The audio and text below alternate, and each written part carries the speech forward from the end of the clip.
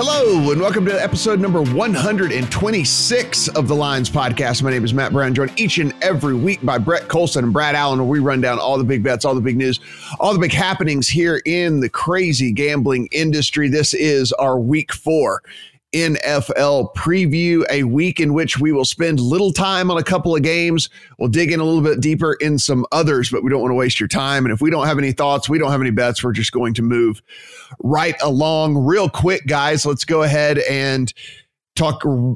I mean, real quick about Thursday Night Football as to what was going on with all of that. I mean, Brett, I think first and foremost, I think the biggest takeaway for me anyway was the fact that Rypien came in and didn't look completely lost. I mean, he did have a couple of bad picks, but 2 of them, he was trying to just throw the ball away and for whatever reason, couldn't throw the ball completely away, but had a couple of bad picks. But other than that, I mean, looked fairly composed, looked fairly poised. And, hey, I think the Jets are probably staring at a 2-win season at this point.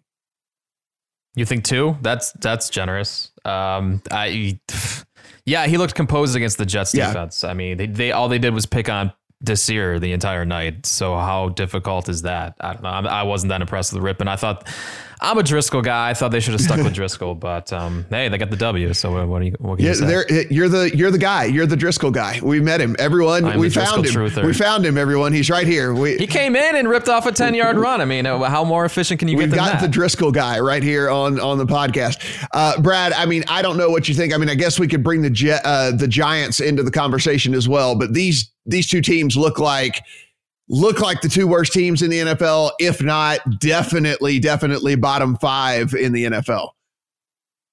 Yeah, and it probably shows you the importance of coaching, doesn't it? Because, I mean, the Broncos were bereft of all their good players, basically, and the Jets were relatively healthier. Well, they were before the game, but I mean, there were a few more victims of that MetLife turf. That's when I turned the game off, when there was just another injury of someone going down with a hamstring. I was like, I can't keep watching all these players get injured because this turf is just broken.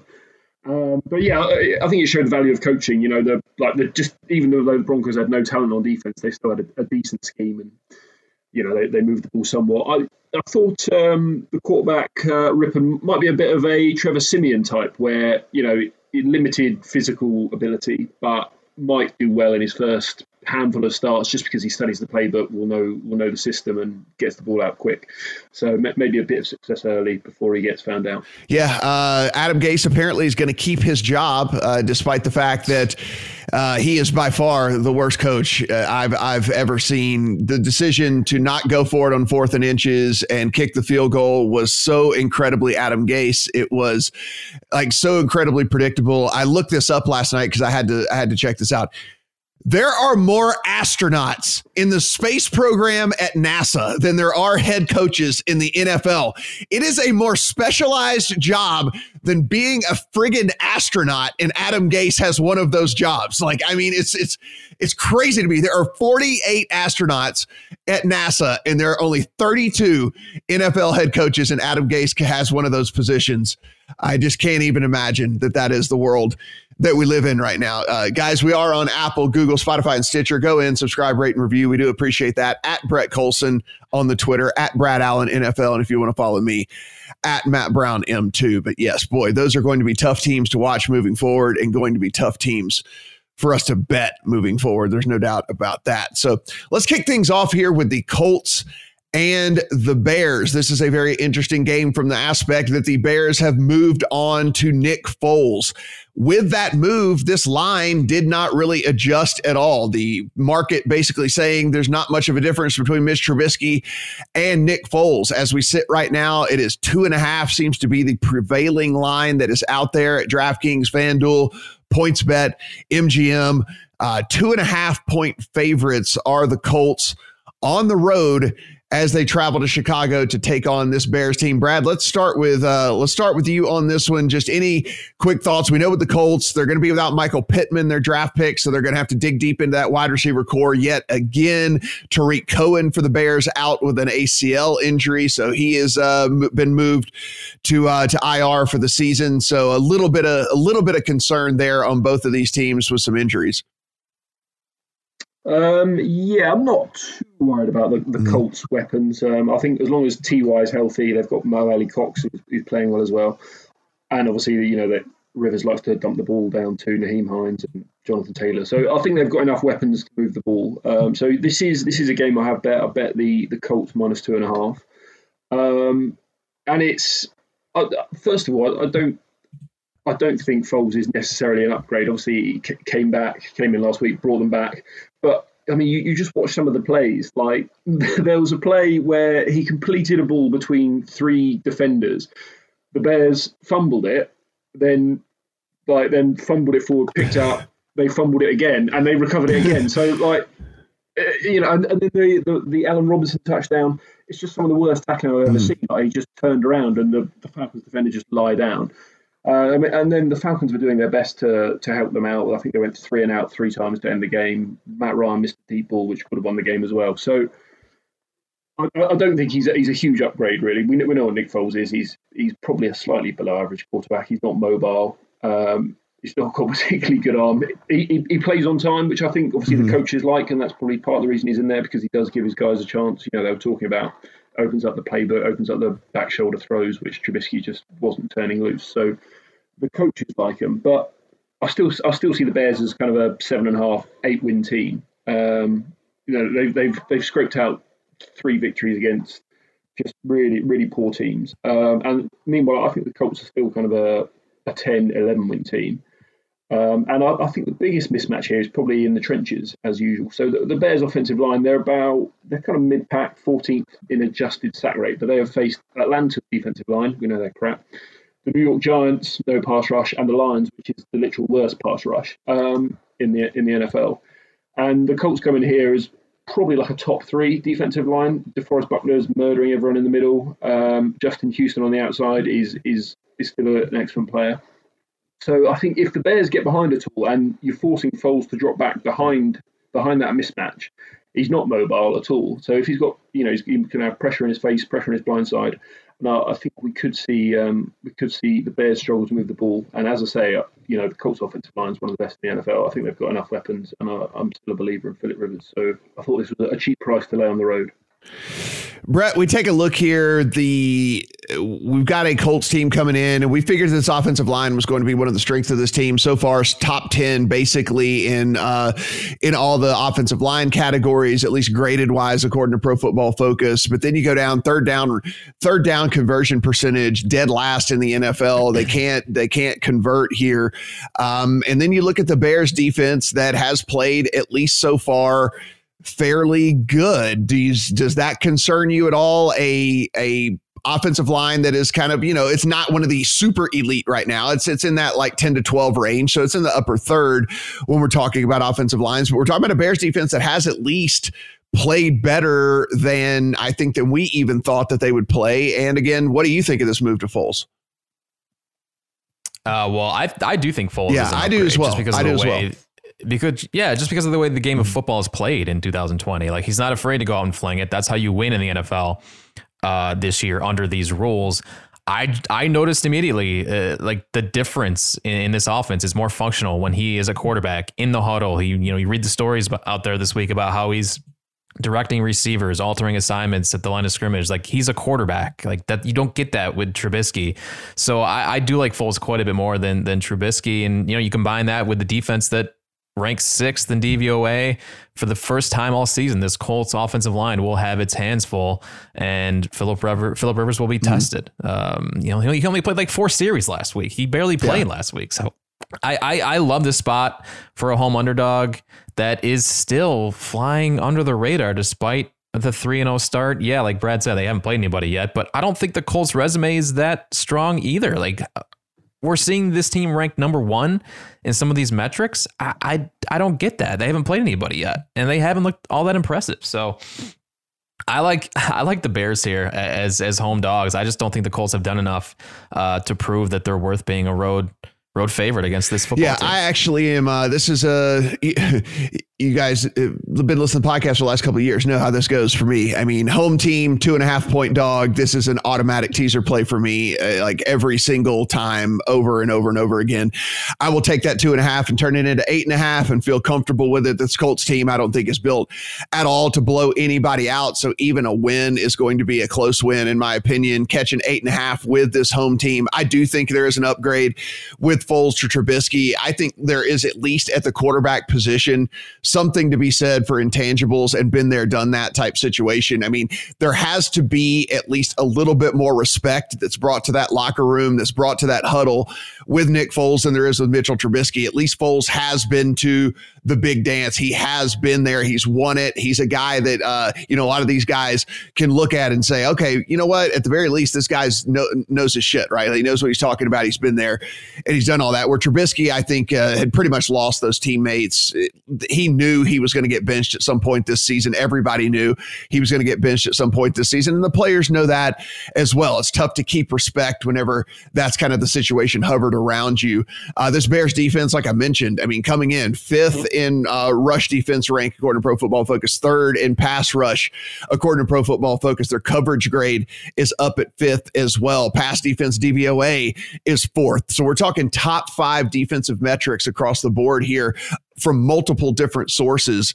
And Phillip Rivers in this Colts offense hasn't shown me anything to lead me to believe that they're going to be able to beat that time and time again. So I lean more towards the Brett side. I'm not going to play him at 2.5, just at under a field goal. I'd rather, if this thing gets to 3, certainly could entice me if it does get to the key number 3. But again, 2.5 with a home dog right here, where I don't have any conviction at all on the other side of the ball. Give me this in a teaser leg up to 8.5. I will feel comfortable with it. I'll feel happy with it, and that'll make it into my account as well. All right, let's head to the Saints and the Lions. Brett, I'm going to start with you on this one. I mean, when we look at this, I know this is a little bit tougher for us to handicap here as we record this on Friday morning, strictly because we don't really know the status of Michael Thomas still yet. Now, he did practice. There is at least optimism that he might be able to go, but nothing has been made formal. So, again, the best player on the field for the Saints, arguably him and Kamara both, but definitely one of the very most important people, whether he's out there or not, definitely makes a difference, to the Saints offense. I think we've seen that over the last couple of weeks. For sure. But if you look at the metrics, this just has not been a good football team. We said as much last week, and then the offense actually did outperform expectations, but the defense got shredded by Aaron Rodgers. So now this is a defense that's likely to be without Marshawn Lattimore and Marcus Davenport this week. Both those guys didn't practice on Thursday. And this Lions offense, we finally got a look at what we anticipated to be like an underrated high ceiling team coming into the season. I think the Lions are a better team than New Orleans right now on paper, with Kenny Golladay back in the lineup. As we sit here on October 2nd, I think the Lions are a better football team. Even if the Saints do get Michael Thomas back this week, they're so limited in what they do offensively with Drew Brees under center. And you can't rely on Alvin Kamara to rip off big plays week after week, drive after drive. I don't think the market has adjusted enough to the Saints yet. And the Lions are still being undervalued. We love this team coming into the season. I think we're going to see more of what we saw last week in this game. I would not be shocked if the Lions left with a win here. Brad, we're looking at 4.5. Saints favored by 4.5 at DraftKings and FanDuel. There is a flat 4 still out there at PointsBet and BetMGM. If you're looking to bet the Saints, of course, as we mentioned, you can get the hook over at DraftKings, FanDuel for the Lions if you want that. The total in this thing up at 54. Pretty interesting when we look at these totals. I mean, so many in the 50s this week and right at 50, because we've just seen these overs continue to just hit time and time again. Even on Thursday night in that crap fest, we saw the over hit pretty easily. So New Orleans heads to town. The Lions do get back Kenny Golladay last week. He makes a couple of big plays. Now he's had an extra week to get even more healthy. How do you see this Saints-Lions game? Yeah, the Lions are starting to get back to the team we thought they would be before the season, when obviously they were kind of the sexy pick to win the NFC North, because of how many close games and stuff they lost last year. So they've got Golladay back. They've got They should have Desmond Trufant back. He's been practicing this week, who's obviously going to be important at cornerback. I think even if Michael Thomas does play, I'm not overly worried about him. We've seen time and again that high ankle sprains just kind of sap explosiveness, and he's obviously rushing back because the team's in trouble. So, I mean, I'm hoping they announce him in and we get an extra half point or two on the Lions side. My concern is last week that the Lions, obviously they won the game, but they were +3 in turnovers, and they lost the stats. Kind of, they were worse on success rate than Arizona, and they seem to be quite committed to Adrian Peterson. Again, one of the reasons that we all liked the Lions last year was because they threw it downfield to Golladay, but that wasn't really the game plan last week. And if they're going to be smashing Adrian Peterson into the line, I'm much less keen on this. And on the other side of the ball, the Saints' offensive line is still very good. And as said a couple of times, the Lions' defensive line is dead the worst in the league. So, whatever Breeze has left, I think he's going to have a lot of time. Put it all together, and at 4.5, I would lean the Lions' way, but I will wait, and I'm hoping they announce Michael Thomas. We might get 5.5, and I will bet the Lions. Yeah, I'm going to. I don't have a play at 4.5 as we sit right now because I am going to. I find myself to be a lot of times an informational bettor, and I think that's one of the more powerful things. I mean, I know everyone talks about closing line value out there, but I mean, in this day and age, for me, information is more important to me than a half point sometimes. And so whether or not they have Michael Thomas and kind of getting these final practice reports is going to be pretty interesting to me. I mean, when you look at the advanced statistics on the Saints offense, and I know with our eyes, we're kind of like wanting to throw up, but they're not actually ranking and rating out all that bad on the offensive side of the ball. It's just a different type of offense than we're used to seeing, and it's not a very appealing type of offense that we're used to seeing. I mean, it's a dink and dunk offense now. That's just what this thing has become, and it is like not going to change with the physical limitations that Drew Brees brings to the table. So he doesn't really have to hit these 30-yard bombs and stuff like that anymore because that's just not what they do. They run all of these 5 and 6 and 7 yard routes, and they hit Kamara out of the backfield, and it's going to be gross to watch for the entirety of the season. But that's just what the Saints are going to do, unfortunately. So I don't think they're as bad as we think. I definitely think that they're worse than we thought heading into the season. There's no doubt about that for me either. I'm going to hold out. I'm going to see what happens with Michael Thomas. I'm going to see where this line ends up. If for some strange reason this starts to run, I would definitely be on the Lions at home for sure. If any reason this started heading back the other direction, I still do think that that the Saints are a better team. This defense is not going to play as bad as they have played these first few weeks for the rest of the season. They're too talented. There's too many playmakers on that side of the ball for them to play this poorly for the whole season. So I think there will be some regression on the defensive side of the ball, and I think they'll be able to handle this Lions team if, again, this thing starts heading back the other direction. 4.5, tricky number for me. We'll sit back and see where this thing ends up.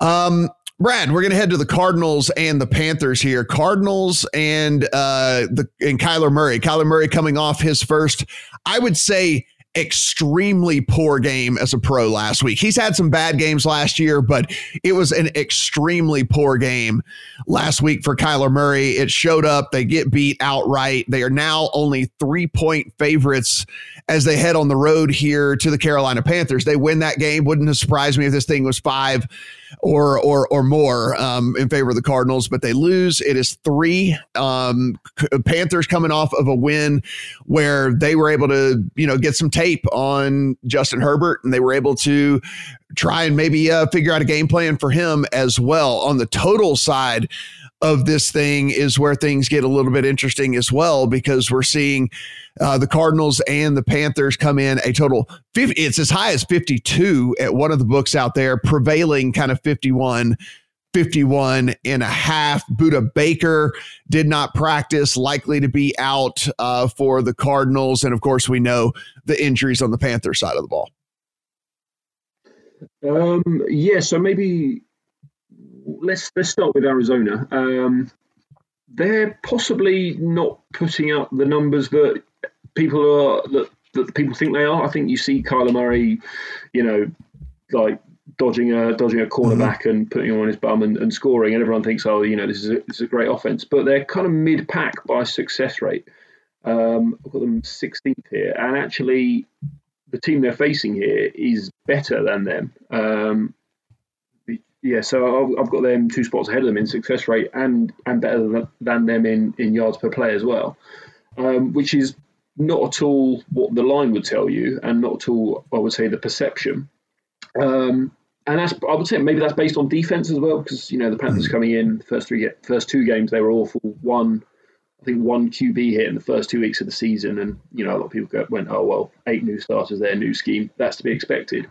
Well, last week they had 21 pressures on the Chargers on Justin Herbert, and then you kind of look. They get K1 Short back this week, which again should stiffen up the run defense, which is I think the real weakness of that defense. And you actually look at their pressure rate, and they're top 8 in pass rush win rate by ESPN's metric there. So this defense isn't possibly as bad as it's looked. The offense is top half of the league. We know all about the weapons: DJ Moore, Robbie Anderson, Curtis Samuel. That's as good a 3 wide receiver set as you get. And so far, Teddy's moving the ball. So I think the Cardinals might be a bit overrated. Panthers a little bit underrated. So I like the home dog +3.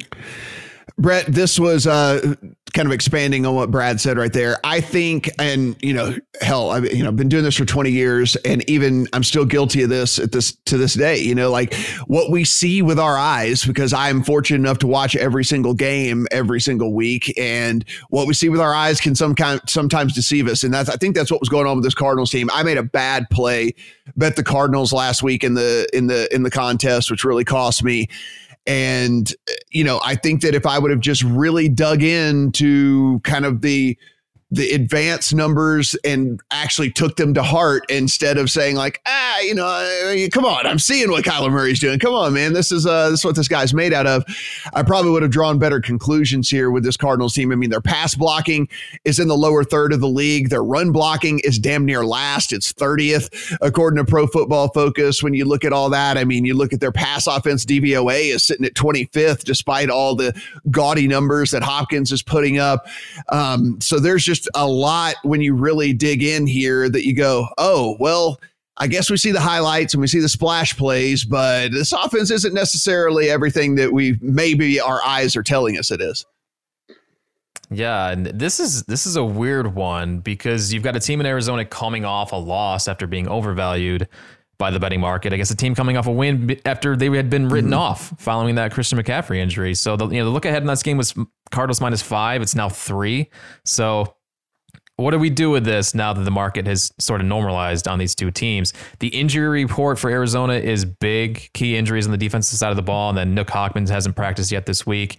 Nook, a player who should have his way with this Panthers secondary. You take him out of the equation, you're left with a hobbled Christian Kirk, Larry Fitzgerald, Andy Isabella. It really shouldn't matter.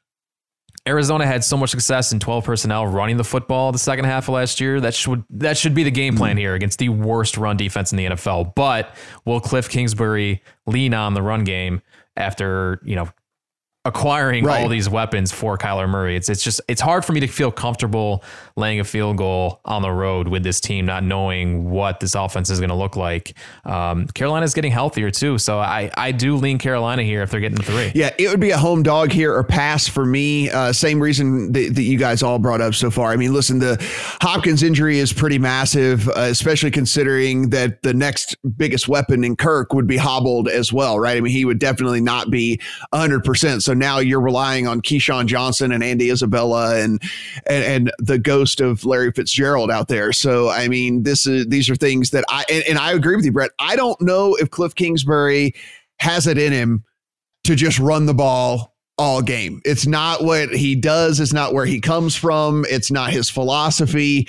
I don't know if he'll just line up and pound the ball over and over again, which, by the way, if he were to be without those guys, would be the obvious path to victory. As you mentioned, dead last, according to Pro Football Focus, is the Panthers team in rush defense, 28th DVOA rush defense. So again, the two different, kind of bodies out there that we like to go to when it comes to grading this type of stuff are in unison on this, that they are a bottom 4 unit in the NFL when it comes to stopping the run. But I just don't know if Cliff will do it. So that being said, I would have a lean towards the home dog as well. And I cannot see myself laying a field goal on the road here with the Cardinals. And that's crazy for me to think that a couple of weeks ago, I was looking at this Cardinals team thinking that maybe they had really turned a corner out there. All right, Brett. So let's take a look here at my boy, Joe Burrow, future Hall of Famer, Joe Burrow. The Jaguars are heading on the road to the Bengals here. We are looking at a couple of teams here that I think have really shifted in our perception in the first 3 weeks of the season. We came in thinking the Jaguars are going to be absolutely horrible. They go out, they win a game against the Colts, and we go, maybe they're not as horrible as we thought. And then we see the game last week and we go, oh, never mind. They are, in fact, horrible. And then we come to the season thinking the Bengals were going to be one of the biggest bottom feeders in all the league. And they, still bad, but spicy, right? They're at least, they're kind of in it a little bit whenever we start to look at this team. Again, we are looking at what are we looking at? 3 points right here on the road as a dog to the Jaguars. 3-point favorite, I mean. Yeah, and I kind of want to throw away the Jaguars game last week. I mean, that was a short week, coming off a really tough loss to the Titans. They were right in that game for the second straight week. And now they get an extra rest against a Bengals team. Their first look at Joe Burrow. I like to bet on the team that looked the worst the previous week. That might have been the Jaguars last week, and on extra rest, I kind of leaned that way this week. It's kind of a bounce back spot against a bad football team, but I don't know what to do with this. This is two bad football teams. I don't know what either one of them is going to look like. So this one, I'm just kind of throwing away. I don't have a whole lot of notes. Yeah, on this Brad, one. I don't like to keep putting contingencies into games or something, but I think what we did see in this Jaguars game last week is they really did miss the presence of DJ Chark being out on the field, him being able to be out there and stretch the field, and him being able to get the offense, give the offense a chance to at least throw the ball down the field, and then they can work the other guys underneath and all that. And without him, the offense became incredibly predictable and just looked overall bad. He was limited in practice yesterday. Of course, we'll find out a lot more on Friday and Saturday. So for me, I don't know where you are sitting on this one, but for me, I hate to say it all hinges on one player. I think that's unfair, and that's kind of a lazy handicap. That being said, I would at least be able to try to understand this game a little bit better if I knew Chark was in or out. And without knowing that, it's hard for me to come with a definitive opinion. Yeah, I agree that Chark is very important. I think it's a underrated angle in the NFL where if you take out the burner, he's a 4-3 deep threat, the Deshaun Jackson types, the Will Fuller types. I think if you take them out of an offense or put them back in, I think it is important because it does change the calculus. It changes the numbers. It's a bit like having a running quarterback. Suddenly you have to put an extra man on him, and it does free up the rest of it. And you saw that against the Dolphins. Like, the coverage was sticky, and it's not like the Dolphins have got an elite secondary, but there was just no one open a lot of the time. So I think if Chark plays, I do like the Jags. So just statistically, I mean, the Jags, I've got them 5th in success rate this year, 16th in yards per play. And then we've got the Bengals down at 30th in yards per play and 21st in success rate. So despite all the hype about Burrow, he's still not moving the ball effectively as the mustache over there. You could probably argue that Cincinnati are got a better defense. I know in Football Outsiders, I think they had them as like the 8th best pass defense this year, but they've had the 5th easiest schedule faced so far. So I don't think the Bengals have suddenly got a good D. So yeah, I think if Chark plays, I do quite like the Jags plus the 3 and on the money line. Yeah, I think I would probably. I think if I ended up on the Jags, like you just said, I'd probably just play a money line. I don't think it. I think if I'm going to buy into the Jags, I think they're winning this thing outright. I don't think it's going to be some sort of close game where the Bengals, win by a field goal late or whatever. So I would also just play the money line if that's how I end up on this. And so as the information rolls out, we'll keep you guys updated. Again, you can just follow us all on Twitter, follow the main account at The Lines, and we'll go from there. We talked a little bit pre-show. A game that all three of us don't have a huge opinion on is this Browns and Cowboys game. We will tell you that as we sit right now, it's at one of those weird numbers where it's sitting at, are we still at 5, Brett? Well, 4.5, I guess it's moved to now. It seems the prevailing number. Cowboys at home, favored by 4.5. None of us really have a play on this one. The Browns have a ridiculous amount of injuries. Every Dallas game. Yeah. And I mean, look, the Browns have a stupid amount of injuries as well that like makes this handicap almost impossible on a Friday morning, where you don't know if Denzel Ward or Greedy Williams is going to play, which is like absolutely massive when it comes to what this Browns team might be able to do to limit this high-powered offense of the Cowboys and all of that. And so for us, no play here, so we'll just move on so that we don't waste your time. But let's talk about the Vikings and the Texans. And this is a pretty interesting game to talk about just due to the situation. Brett, well, I'll start with you on this one. The Vikings are going to play despite the fact that they were part of the COVID game this past week. And that being said, they have been shut out of their facility for the majority of the week. I need the two of you over the next couple of minutes to convince me as to why this is not a Texans auto play for me in any given situation, no matter what. Because when you are not in the facility and you are not able to watch film and break down film and sit there and use all these millions of dollars worth of equipment that you have bought and put into these facilities where they can break down every little play by slow motion and isolate and do all these different little things, that has become such an important part of the NFL. I mean, we saw the adjustments that the Panthers were able to make just in 1 week. Herbert walks out there, surprise sneak attack on the Chiefs, and the Chiefs were like, what the hell is this? We didn't prepare for this guy. And they were able to stay in that game. Fast forward 1 week, and there was some film, and they were able to go watch college tape on Herbert and get a little bit of what he did the week before. And the Panthers made him look every bit the rookie quarterback. And so a guy like Deshaun Watson, you would think if you're the Vikings, you want to go in, you want to watch film, you want to break down what's going on so far this year. It is a different offense because Hopkins is not in town. So you want to find out his tendencies and all that. And you know, without that being part of the equation, Brett, tell me why I'm wrong. The Texans are favored by 4 at DraftKings. They are favored by 3.5 actually at FanDuel if you wanted to back them there. Yeah, and that's why this is the head scratcher of the week for me. Like, this looks like a smash spot for the Houston Texans. They're 0-3. They're heading home to get right against a Vikings team that has been distracted all week with this COVID nonsense. Not nonsense. It's obviously very serious, but like it's like outside of football. Like their mind should be on football, and then it's not. Yeah. Like they hadn't even entered the team facility until Thursday, like you said. Now they got to travel too. On top of that, what was the preparation like to get ready for an elite quarterback like Deshaun Watson? But the line's moving the other way, which is like, what am I missing here? Like, I need y'all to talk me off of this. Like I was not even saying that for content. I was actually saying that for real life. I need y'all to talk me off of this so that I don't like empty my account on this thing. I feel like I'm missing something.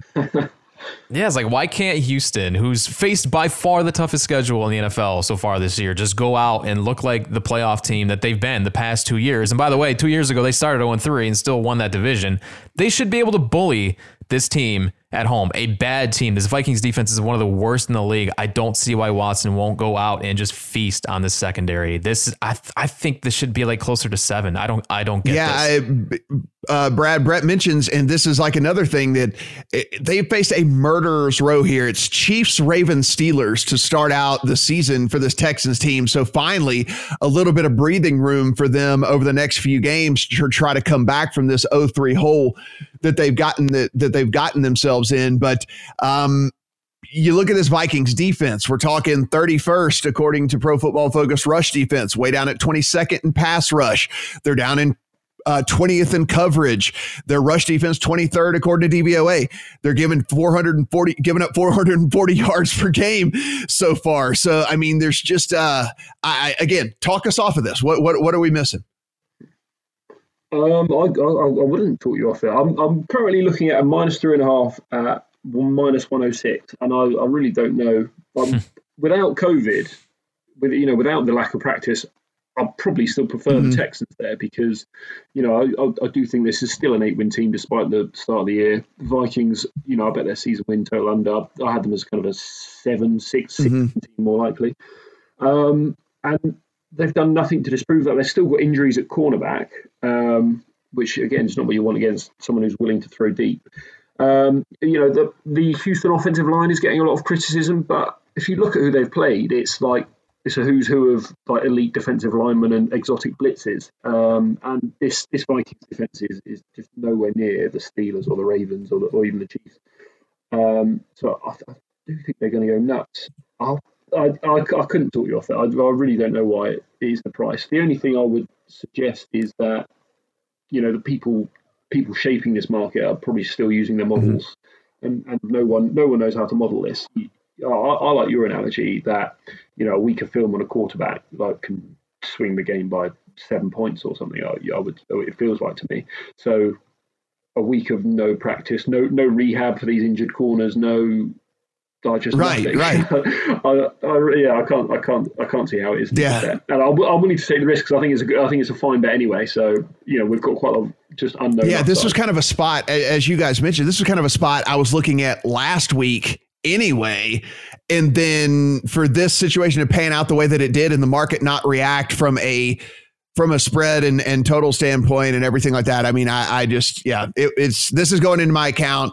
There you have it. It's going onto my contest place. There you have it. If you want to, whatever, it's all going it's all happening.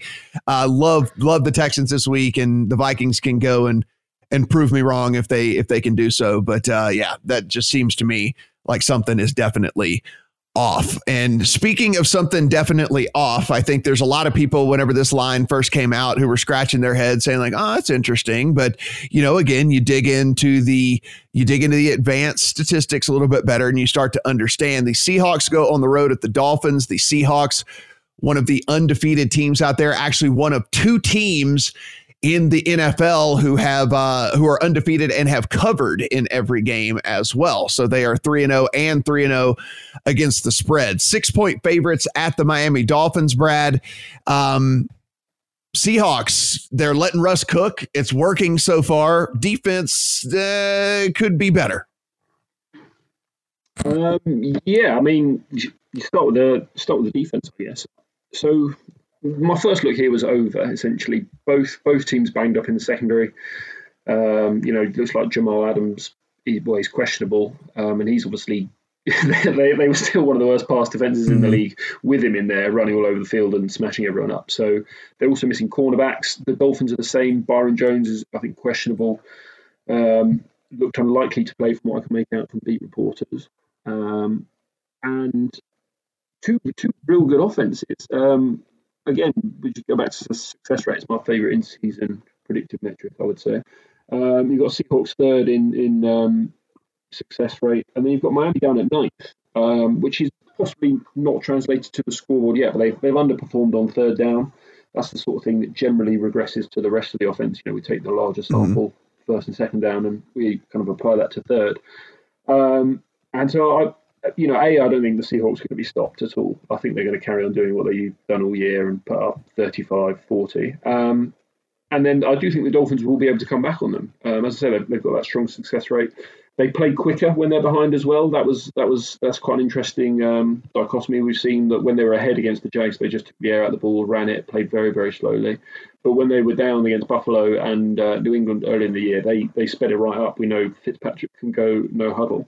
And as I say, so we've got two top 10 offenses, two bottom 6 defenses, and teams that are going to play quick and air it out. So my concern actually is the weather. Last I checked, it was about 12-mile-an-hour winds and possible precipitation. So if it did stay like that, if it did stay kind of 50-mile-an-hour winds, I might just go with the Dolphins as the home team if it's going to be a little bit lower scoring than expected. But yeah, I like points, and I like the Dolphins to score and keep it close. Brett, sitting at 54 and a half, depending on where you look at this one. The Seahawks defense has given up Nearly 1,300 passing yards already so far this season, 434 to Atlanta, 397 to New England, 461 to Dallas. Now, of course, some of that has to do to the fact that the offense is playing so well that they're scoring quickly. They're getting out to leads. Teams are having to play catch up. But even then, giving up over 400 yards nearly every single game is still something of concern. And you look at the advanced statistics and, pass defense, DVOA, is down at 29th. When we take a look at their pass rush, according to Pro Football Focus, down at 31st. So they're not getting any pressure. They're allowing these quarterbacks to sit back there and kind of pick them apart. We know Fitzpatrick, with a healthy complement of weapons, which he will have, and you give him some time, and if he's not running for his life, can do some damage through the air. This game checks every box for me. I love the over. I'm with you guys on that. But the Dolphins, this is my favorite play of the week. Like the Dolphins coming off extra rest, time to get some of their key players like Xavier Howard healthy. That's a huge one. And maybe even Byron Jones. If they get him back, that's against these receivers is huge. And then on the other side, Seattle, the injury report littered with starters on defense. And this is a defense, like you guys have said, has already been gashed in every game this season. Their edge defenders have all of 2 sacks. They attack the quarterback by blitzing, but now Jamal Adams, the best blitzer they have, and an all-world safety, is probably not going to play. Like, what is Seattle going to do to get stops here against Fitzpatrick when they haven't shown the ability to get stops against anyone so far this season? They've allowed the most splash plays in the NFL. So like Brad said, even if Miami falls behind, the back door will be open. And then on the other side of the ball, like Miami's been able to create pressure. So they might be able to force Russ out of the pocket, make some tough throws in potentially wet and windy conditions. So this is not just Miami +6 or 6.5. This is Miami money line for me. Like, say what you want. Say what you want about the Seattle offense. They've been great, but this is one of the worst defenses in the NFL right now. And I trust Fitzpatrick and Devontae Parker and Miami, or Mike Gesicki, and these weapons to take advantage. I love Miami in this spot. That is all right. That I like with the bold prediction there. As you mentioned, the pass rushing from the Dolphins is up in the top 10 right now. Should be able to get a little bit pressure on Russ. Of course, he'll just take off. But I mean, if he's taking off, at least he's not throwing 50-yard bombs down the field. So that's probably a good thing whenever Russ has to run the ball, as opposed to doing that. Yeah, I just love, more than anything, I just love points in this game. I know that 54 is a big number. It would surprise me a lot if there were not 60 combined points in this game, just the way that everything lines up. So yeah, I'm with you guys there for sure. Chargers and the Bucks. Brett, we have at least one more week of Justin Herbert starting. We have the Buccaneers going on the road and thumping the Denver Broncos in Denver. This is a Buccaneers team that you and I were not incredibly high on coming into the year. I'm trying to let my biases start to go away because of not only what I'm seeing, but 2, look, the stats don't lie. The results don't lie. This defense is pretty elite, top to bottom when you look at it, and that is going to keep them in just about every single game. So Tom Brady doesn't have to be great. Tom Brady just needs to be okay with all of these weapons that he has, and they're going to win a whole bunch of football games. And I think that's what we're kind of seeing start to play out with this team here. And if they could ever get some chemistry on the offensive side of the ball, could be interesting. They are 7-point home favorites against the Chargers. Yeah, and this is actually another one of my favorite spots of the week because of the defense that you talked about. Todd Bowles and the Bucs blitz scheme against this Chargers offensive line and a rookie quarterback. I think this is going to be a bloodbath, an offensive line that is without Mike Pouncey. They're down Brian Bulaga and Trey Turner right now.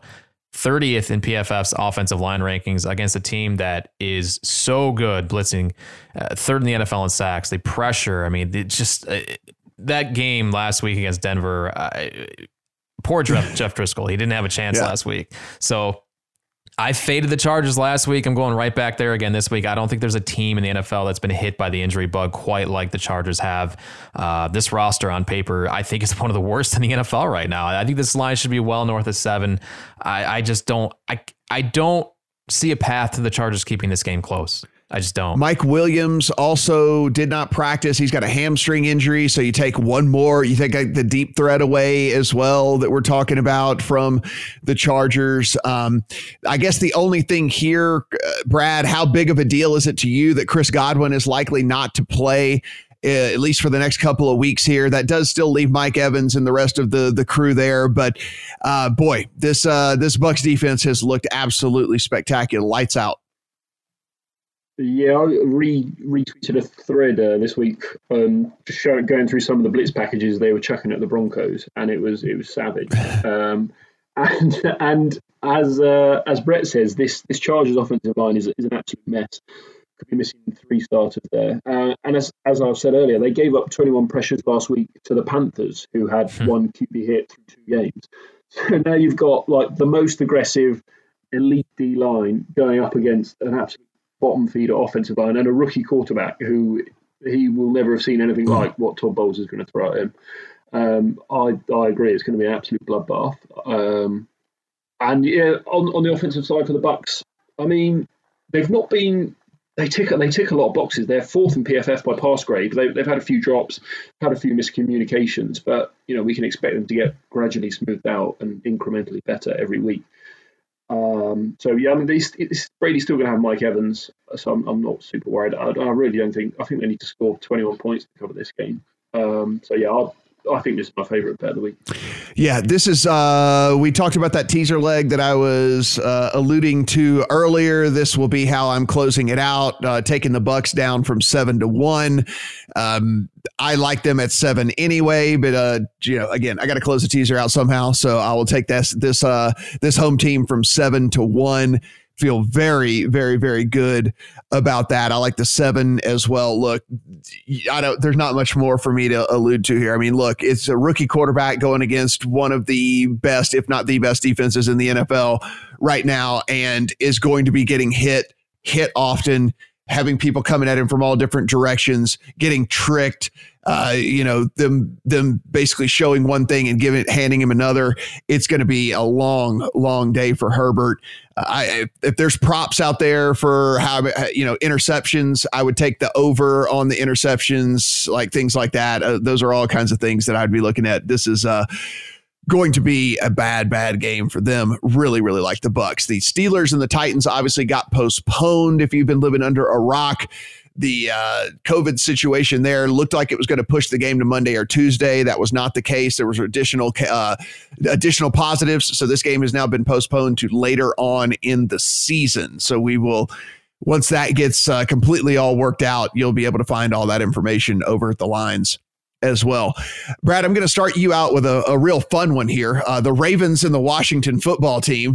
This is something that is going to be an interesting game just from a handicap perspective. And that's why I wanted to hit on this one, even if we don't have a ton of plays here.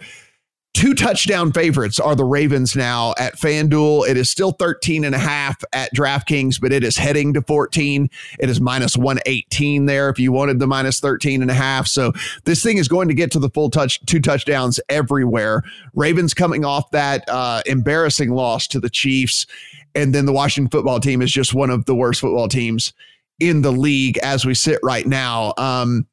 Is this your classic bounce back, prove a point spot for the Ravens? We like to read into some of these narratives sometimes. Are the Ravens coming out to show everyone that they're still the second best team in the NFL? And is that what's going to go on here? And can they cover 2 touchdowns? Yeah, I think they probably can. So I had an offer up at minus 13 on an exchange in the UK. Didn't get matched. It's gone at 14. I don't know. I might still play it because I do see it a bit like we talked about in the last game. Like the blitzes coming Dwayne Haskins' way are going to be disgusting, and he's not ready for it. We saw what they did to Baker Mayfield and Deshaun Watson. We discussed last week that maybe Mahomes and his weapons were a bad matchup for the Ravens because you just can't really cover Tyreek or Hardman man to man, which is what they wanted to do. And Reed obviously had, he'd been planning for that game for 3 months with that box of tricks he had in there. So they looked bad, but they're not bad. They're still a top 5 defense in my view, and they're front runners as well. So they're 14-point favourites here. They're going to be able to do the Ravens game plan: run the ball, play action, 40-yard touchdown to Marquise Brown or Mark Andrews. Dwayne Haskins, 43 passes have thrown a pass in the NFL this year. He is graded dead last out of all of them, behind Brett Rippon, behind Jeff Driscoll. A quarter of his throws have got a negative grade on PFF. So anyway, look at it, I think it's going to be a bloodbath. 14 the number.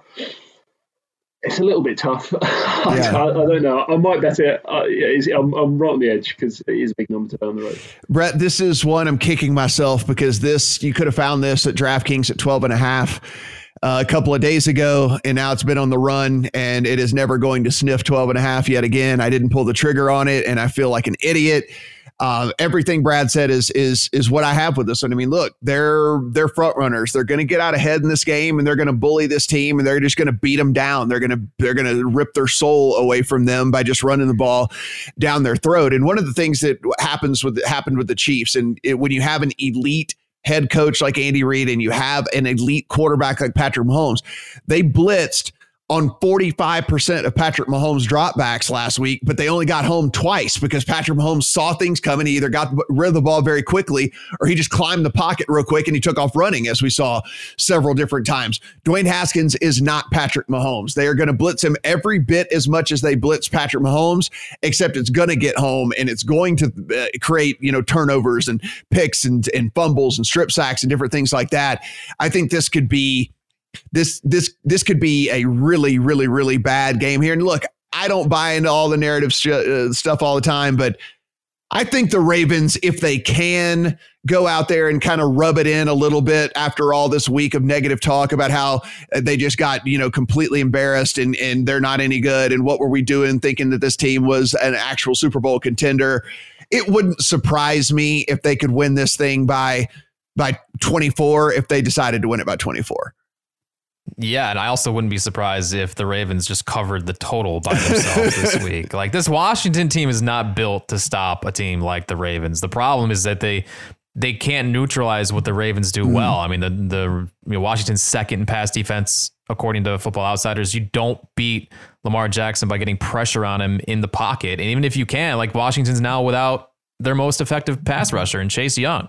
It sets up as a terrible spot for Washington, because even if they do get down, you're then relying on Dwayne Haskins to move the chains late through the air and try for the back door. And we've already seen Ron Rivera just give up late in the fourth quarter once. Yeah. I mean, they did it against Arizona. They just stopped playing. So it's not clear there's a whole lot of urgency, even if they are down and playing from behind. So yeah, as badly as I want to click on Washington here, I think it's the wrong side. I think the Ravens could just win by 30 plus. Yeah, here. I think an interesting side note here, just for people that are kind of playing along, as you know, all three of us are in the contest over at Circa. They actually posted this line at 12.5 for the contest. And so it is drastically different from where this thing is going to close. And so decisions will have to be made. I'll just put it that way whenever we go here and doing all that. But again, I'm with you. Listen, this is a Ravens or pass for me. I just am kicking myself, though, that I missed that 12.5 and able to get that in my account. And that's going to haunt me. I think that's going to haunt me whenever they win, whenever they blow this thing out and I didn't pull the trigger. It's going to haunt me. One of the other games that has a big spread on the week that none of us have a real opinion on here, so we're just kind of going to blast by this one, is this Giants and Rams game. The Giants on the road over to LA. They are now 13-point dogs at most books. You can still find 112.5 at DraftKings, but has moved to 13 pretty much across the board at all the other books out here. BetMGM, PointsBet, all over at 13. FanDuel at 13 as well. I made the dumbass decision to back the Giants this past week, and what in the hell was I thinking? You just watch that team and you're just like, man, I bet a horrible, horrible, bad football team. Don't know if I'll be making that mistake again, but none of us have a real opinion on that one, so we'll just move on to a game that I don't know if we'll be betting, but is worth the breakdown here, and this is the Patriots and the Chiefs. The Patriots head on the road to the Chiefs, and this thing is actually moving the other way, Brad. We are looking at a game where the Patriots were a full touchdown dog, now down to 6.5 point dogs at most of the books around here. Of course, we just talked about the Chiefs' convincing win over the Ravens, the Patriots with a convincing win as well. Less than a touchdown on the road at the Chiefs. Yeah, this is a tough one. I thought 7 was fair, so I'm not involved in any way. What's interesting to me is what the coaches want to do here. I mean, Belichick is quite well known for not showing his entire hand, especially early in the season, and especially if he thinks he's going to play you again in the playoffs. We don't know, we don't know how he's going to run his defense, whether he's going to show all his wrinkles. And the same way with Andy Reid. We thought for the first 2 weeks of the season he was coasting and running vanilla schemes, and then he brought out the kitchen sink last week. What's he going to do this week? I don't really know if he sees New England as a threat, whether they want to go full nuclear on New England as 7-point home favourites. They're both obviously very good teams. I've got New England up there, fifth in passing offense success rate. So, we talked about how good Cam's looked. We know how good Mahomes is, but yeah, I just thought 7 was fair. Brett, I'll admit, at the full touchdown, I was on a pretty heavy lean towards the Patriots. If you take a look at what they do really well, right? 4th overall Pro Football Focus run blocking, number 1 rush offense DVOA so far. They are converting on third downs as well. They're moving the chains consistently over and over again. What do the Chiefs, where do they lack, right? Well, they lack in rush defense. And if you go back to that game last week, I think the Ravens abandoned the game plan too early. I think they panicked and they abandoned the game plan too early. If you did look at their success rate in running, they were able to move the ball pretty much consistently and at will. And if you remember the second drive of the game, which really is what tilted it on its head, Lamar Jackson takes it for 14 yards. So they're just moving right down the field yet again. There was a tripping penalty on that play, negated the 14-yard run. It put them in 1st and 20. And the game just went off the rails from that point. They were a passing team at that point for whatever reason. They go three passes out, next possession, 3 more passes out, and then the game was out of hand at that point. And I think they just got away from what they do well, because when they did run the ball, they ran the ball pretty well. And I think the Patriots can run the ball against this Chiefs team, and I think they could keep this thing pretty close. I do hate that I have lost the hook at this point. Yeah, I'm with you. If the Patriots can control the tempo, run the football, play keep away from Mahomes, I think they'll be fine in this game. But that is the game plan every team uses every week against KC, and teams fall right into that undesirable spot that the Ravens found themselves in on Monday night. The situation here is super interesting and kind of has me leaning Patriots too. Belichick facing a team off a short week would normally be a big plus, but it is Andy Reid who has gotten the best of Belichick in recent history. But as Brad was talking about, like, how much does Reid want to show in a regular season game? So I have no play here. I would love the Patriots at +7, but are we going to see that again? I guess we'll see. Yeah, I mean, it might tick back up, and if that's the case, I might make a small play on the Patriots. It would be Patriots or pass for me here. I actually think that Bill Belichick is the type of guy that is not going to be swayed until he has to be swayed. Jim Harbaugh, I thought, John Harbaugh called the worst game maybe of his career this past week. And I think he really got off game plan far too early. And I don't think Bill Belichick's going to do that. I think he's going to say, look, if we're going to beat this team, we're going to run the ball. Their deficiency on the defensive side is their run defense. And we'll see. We will do what works until it doesn't work. And I can see him doing that. So again, if this thing hits back up to the 7, you might see your boy on the Patriots this week. So that'll be pretty interesting. Brett, we're going to start with you here. Your Buffalo Bills on the road at the Las Vegas Raiders. The Bills 3-0 on the season. They're 2-1 against the spread here. We are seeing the evolution perhaps of Josh Allen right in front of our face. This guy has started to, he led them on that comeback drive last week and was able to get the win for this team. This Raiders offense completely beaten up, right? I mean, Henry Ruggs, Brian Edwards, who were forced into that 1 and 2 role because they had already lost Tyrell Williams, for the season as well. Both of them very, very unlikely to play in this game. So now you're talking about a wide receiving core of Nelson Aguilar and Hunter Renfrow and such. So I think that you guys were given the blueprint of how to neutralize this Raiders offense without those playmakers. Don't let Darren Waller beat you. And they pretty much are not going to be able to beat you with this ragtag group of wide receivers that they have. If the Bills are smart, I think they just kind of clone what we saw last week. And I think they can probably win this game handily. I mean, easier said than right. done. No, I know. Sophisticated Bill Belichick game plan. I do question that. I mean, I'm hearing a lot of the same questions from the betting community this week. Like, why are the 3-0 Bills such a short favorite against this Raiders team? And those questions are valid when you look at it on paper. But has Buffalo done enough to deserve being more than a field goal favorite on the road yet? Right. Like, let's not forget they barely escaped each of their last 2 games. One of those against Miami. I think this, outside of Seattle, is the most overhyped team in the NFL right now. And people need to take a step back and breathe for a minute and look at the leaks this team still has, starting with the run defense. And we know John Gruden loves to run the football. I think Jacobs could give them fits early in this game and put them in a position they don't want to be in, which is Josh Allen throwing the football. I'm with you. I think Buffalo needs to force Derek Carr to beat them. But I do see this as a prime letdown spot for Buffalo. On the road, we know the Josh Allen blow-up game is coming. It's coming. I could see it being here in this spot. I don't have a strong opinion on this game, but I would not be surprised if the Bills came home with a loss this week. I think this is a really weird spot.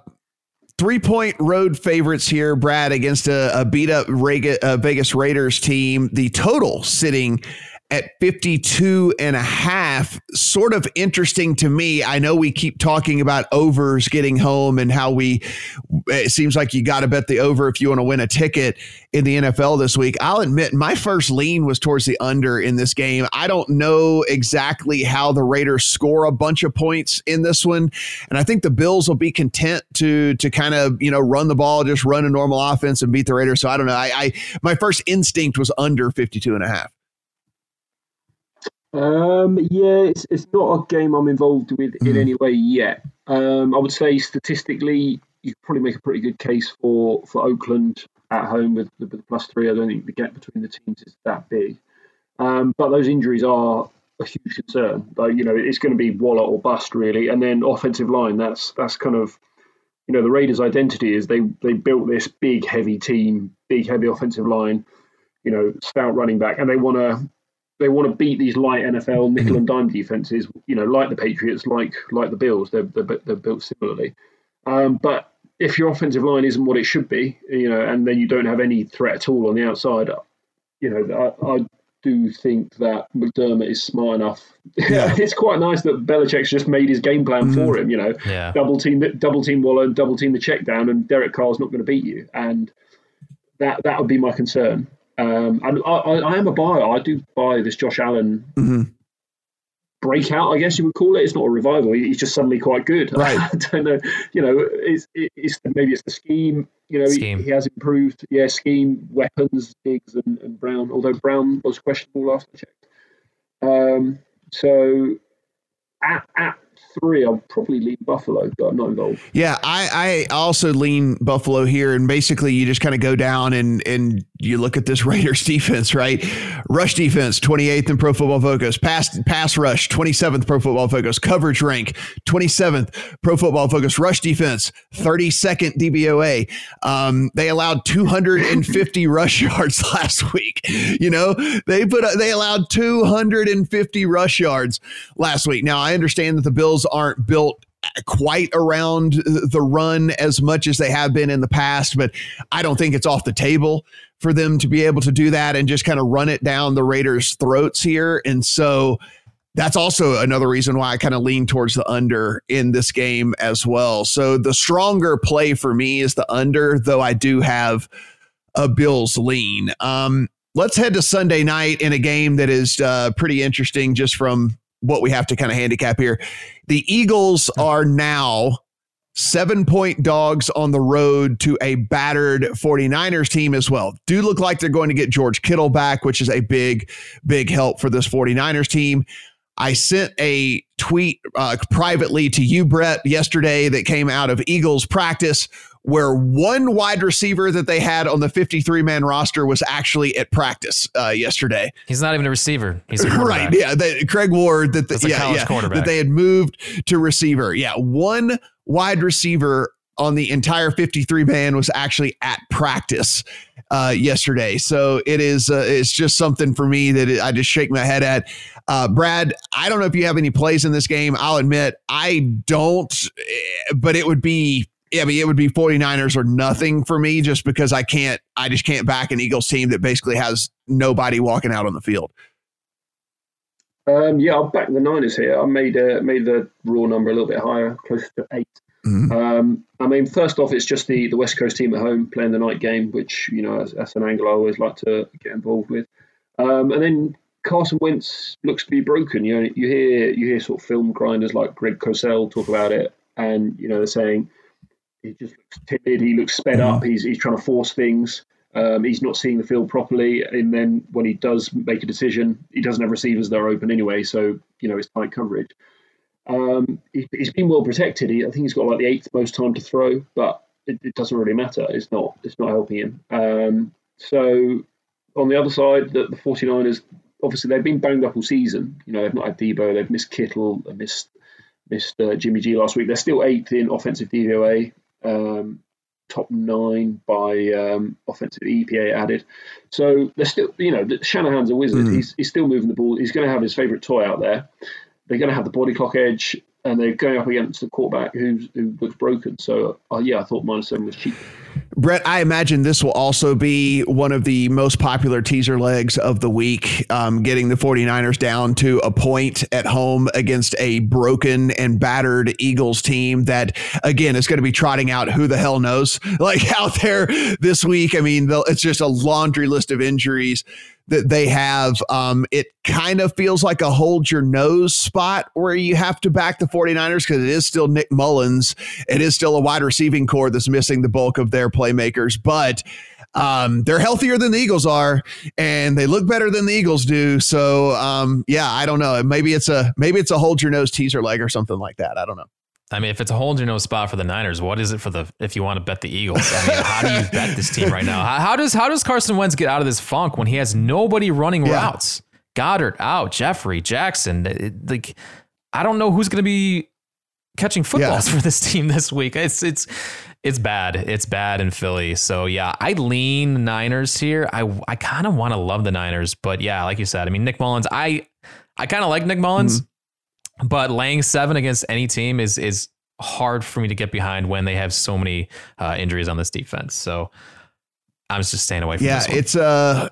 It's one that I'm not going to say by the time Sunday night rolls around that I won't have some sort of something playing into this game. But I want to love the Niners as well, but it keeps jumping out of me. There's no way I could put an Eagles ticket in my account, though. I do know that. So if there's one thing that's for sure that comes out of this is there would not be an Eagles ticket in my account. Finally, Monday night, Falcons and the Packers. The Packers 7-point, a full touchdown favorite against the Atlanta Falcons. Brett, we're looking at a Falcons team here that has now blown yet another lead. That does look like they will have the services of Julio Jones back for this one, despite the fact that he is dealing with a hamstring injury. The Packers have just gone out there, and by the way, they are the other team that is undefeated and has also covered in all 3 games so far this season. Only 2 in the NFL that have that distinction, the Seahawks and the Packers. You take a look at this. This Falcons team, and they can put up points. The offense is still stout with all of those weapons, but this defense continues to let them down, and the coaching decisions continue to let them down time and time and time again.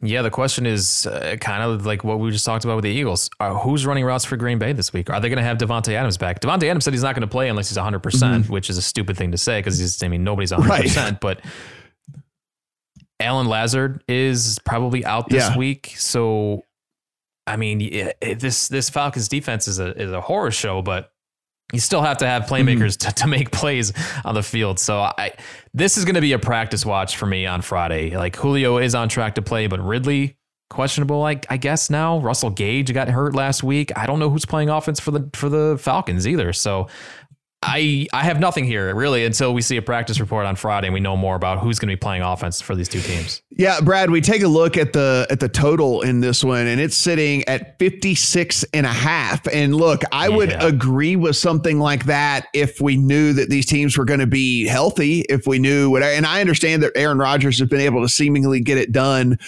with anybody. But look, with Allen Lazard being out, he was the GOAT. He was definitely the number 2 there. So now you're trying to get it done with Marquez Valdes-Scantling and stuff like that. I don't know if you can just continue to lose playmakers and just think that the offense continues to just roll like we've seen with the Packers so far. And as Brett mentioned, I mean, there's still a lot of question marks around the Falcons as well. Yeah, it's a tough one. It's a tough one. I've not bet it. I would say I'm more likely to believe in the Packers just because offensively that offensive line is dominating. So they're first in ESPN's pass block win rate and rush block win rate. So, probably the best offensive line in the league. And then just the numbers they've been putting up. There was a stat I found. Packers are averaging 3.77 points per drive. So that's a half point better than anyone else and the best number back to 2001. So, this is kind of a historic offense at the minute. Now, if they do protect Rodgers as we expect, which the Falcons, they're not really scaring anyone, especially against this line, I think he will be able to score his 30 points even with MVS as kind of the elite weapon, just because I think he's going to be sitting in his armchair in the pocket.